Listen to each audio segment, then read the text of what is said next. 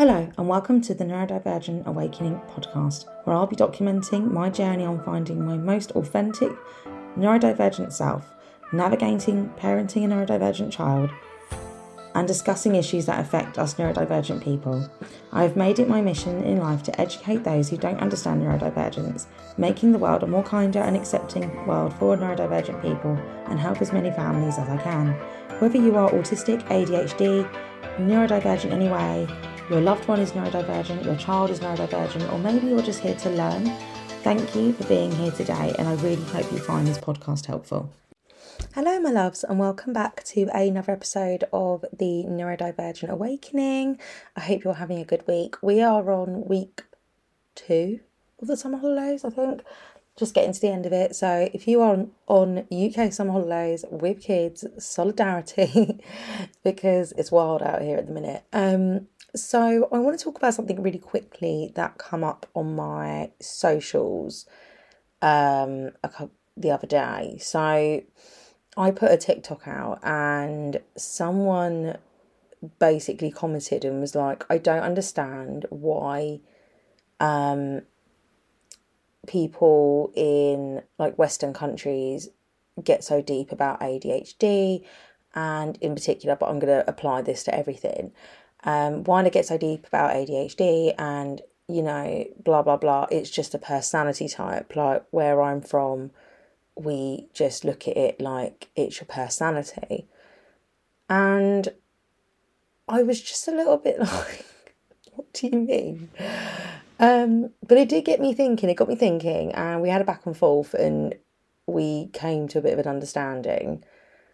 And it wasn't meant with malice, but it was more just like, why? Because if you look at a lot of American and UK content creators in particular who talk about ADHD and autism, there does tend to be a kind of a slant where it comes to kind of like our struggles and, you know, regret and grief and all these things that are very, very valid emotions. But it's just very strange to me when people kind of have this opinion of like, oh, why are you so bothered? And so I want to talk about it. Is neurodivergence simply just a personality type? Now, I'm going to go right in off the bat and say no. It's not a personality type. Is a lot of your personality probably made up of your traits? Yes.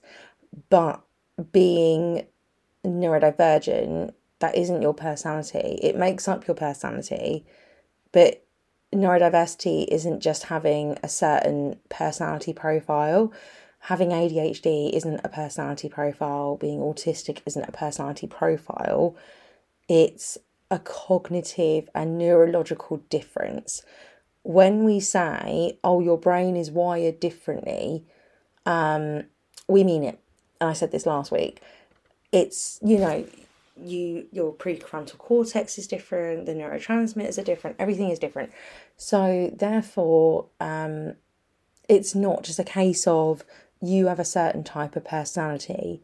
It's how your brain is structured and how your brain is processing the information that it's given, and then how you process that creates the experiences that you have. And that could be sensory overwhelm, that can be overstimulation, understimulation, dysregulation, needing to decompress more, hyperfocus, hyperfixation, all those things come as a result of the way your brain is and the way that you experience the world. And like I say, there's certain personality traits that will come from this. Like often there's a lot of autistic people that get told they have like a spiky profile, which is, you know, the quite blunt and the lack of empathy and that kind of thing. And it tends to come with like high intelligence. So it's what would like originally years ago been Asperger's.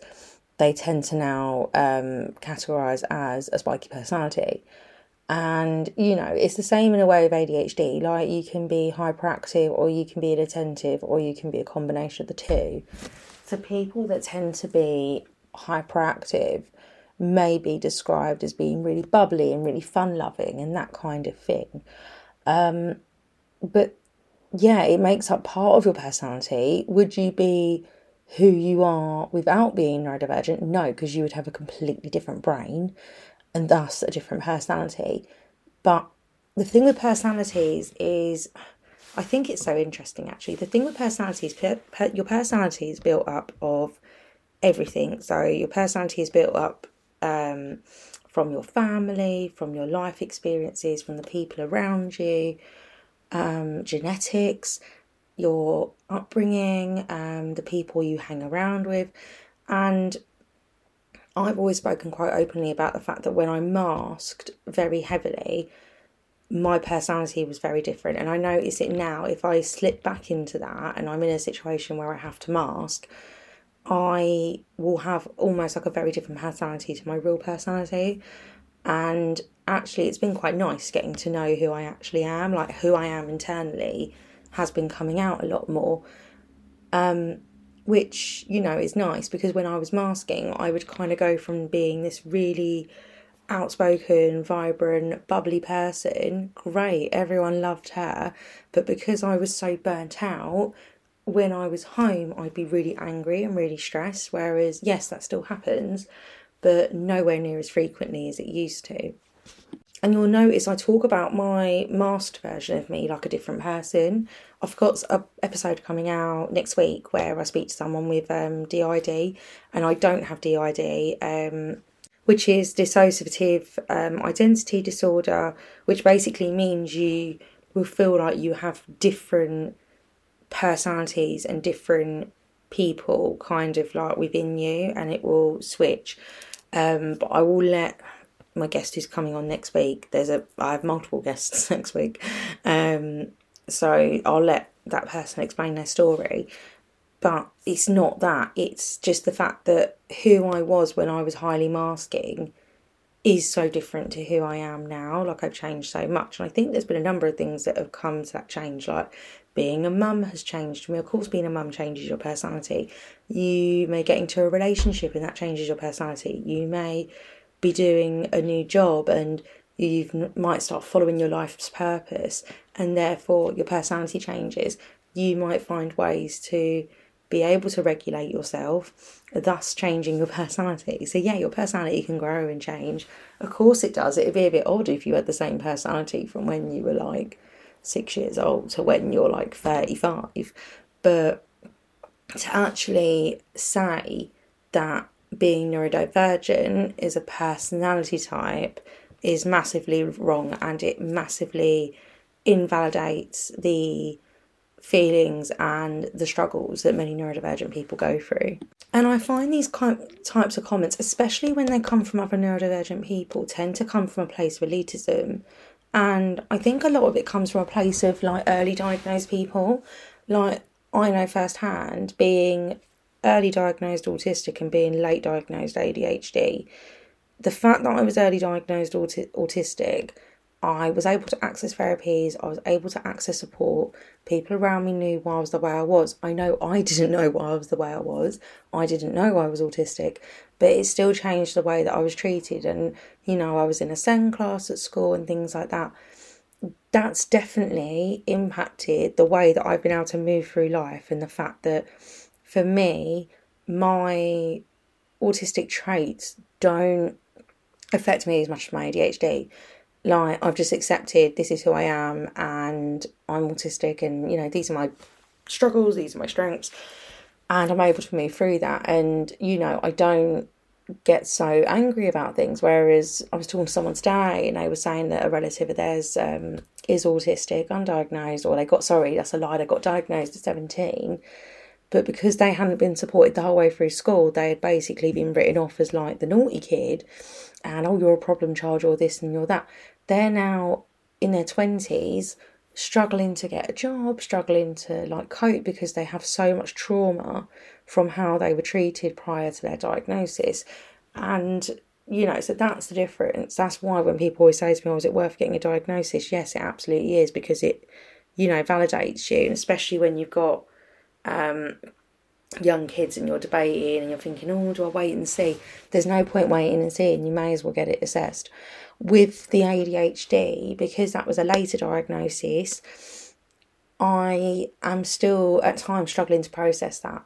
I struggle, I do get upset about the fact that, if I'd known sooner, I could have done things differently, because they're two completely different conditions that needed two different, strategies.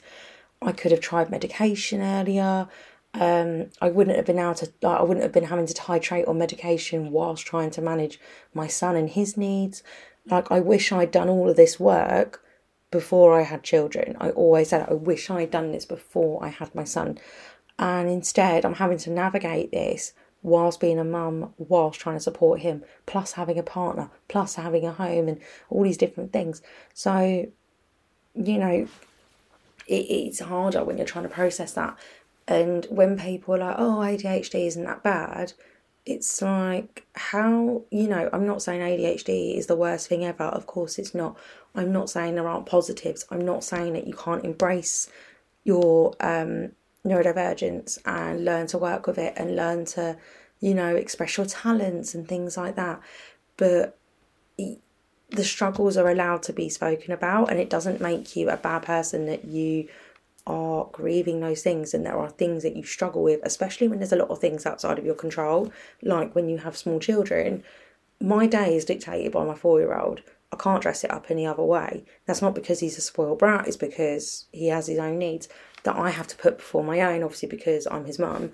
And, that does mean that there are things that I find harder. It does mean that I don't have the energy to concentrate on things that I want to do or create things that I want to create, and that's really hard. So, yeah, like I say, I think it just comes from a place of elitism and misunderstanding. And if people say things like that to you, I mean, obviously you can just ignore it. That's always one good thing. People that say these kinds of things generally aren't worth your peace. And if you have someone in your life that's saying these things to you, and you can remove them from your life, or you can distance yourself from them, like I would, because honestly, it's really hard to get people to understand it, who don't want to. But you can educate as well. You can choose to educate and say, well, no, it's not personality type. It's literally my brain is different. And because my brain is different, I do these things. And it's not the same as, oh, this person is an introvert and this person is an extrovert, and, this person has this type of personality and blah, blah, blah. It's not the same. It's completely different. So, yeah. And I suppose it goes into the same thing as, when we talk about labelling, often, and I've had this before, people are like, oh, you just want to fucking label people, blah, blah, blah. And I'm like, no, I don't want to label anyone. In an ideal world, no one would need to be labelled, and we could just live our fucking lives and be who we want to be without a load of shit. But unfortunately, we don't live in that world. And in order to gain support and understanding, you need to have these diagnoses, which are medical diagnoses and not a fucking label. I'm not a t-shirt. It's a medical diagnosis. And the thing is, if I don't have the medical label, let's call it, of autism and ADHD, people will label me other things. They'll label me weird. They'll label me the R word. They'll label me, spastic or stupid and any of these things. And so when I can turn around in a conversation and go, well, actually, no, the reason I do that is because I have ADHD, or people in my life know I have ADHD and autism, and they're like, oh, okay, cool, they know to kind of preempt certain things with me, or they know to explain things to me in a certain way because I may not understand it. It means that I can move through life a lot more easier, whereas before, when I didn't know and I didn't know how to explain it to people, people just called me stupid all the time, or they said, oh, she's fucking annoying and hyper and blah, blah, blah, blah, blah, because I would act a certain way and there was no reasoning behind it. And it's horrible, really. I shouldn't have to go and get a medical diagnosis just to stop people from being dickheads. But had I had the language when I was younger, I could have advocated for myself, which I didn't have. So it's nice in a way that I can do that for my son. And yeah, you don't have to take people's shit, guys. You can just be like, you know what, just send them this episode. If you have someone say shit to you, just be like, you know what, just listen to this, okay, and don't be a dick. So yeah, it's a really short and sweet one this week. That was all I really had to say. But yeah, if you want to, what's going on in my life? Not a lot, really. There's a Patreon, you can come join that. Send Reform, you can also join that if you're in the UK. and know where your local protest is. What else? Yeah, follow me on the usual places. And I think that's it. Oh, you can buy me a metaphorical coffee if you so please. But yeah, that's about it really.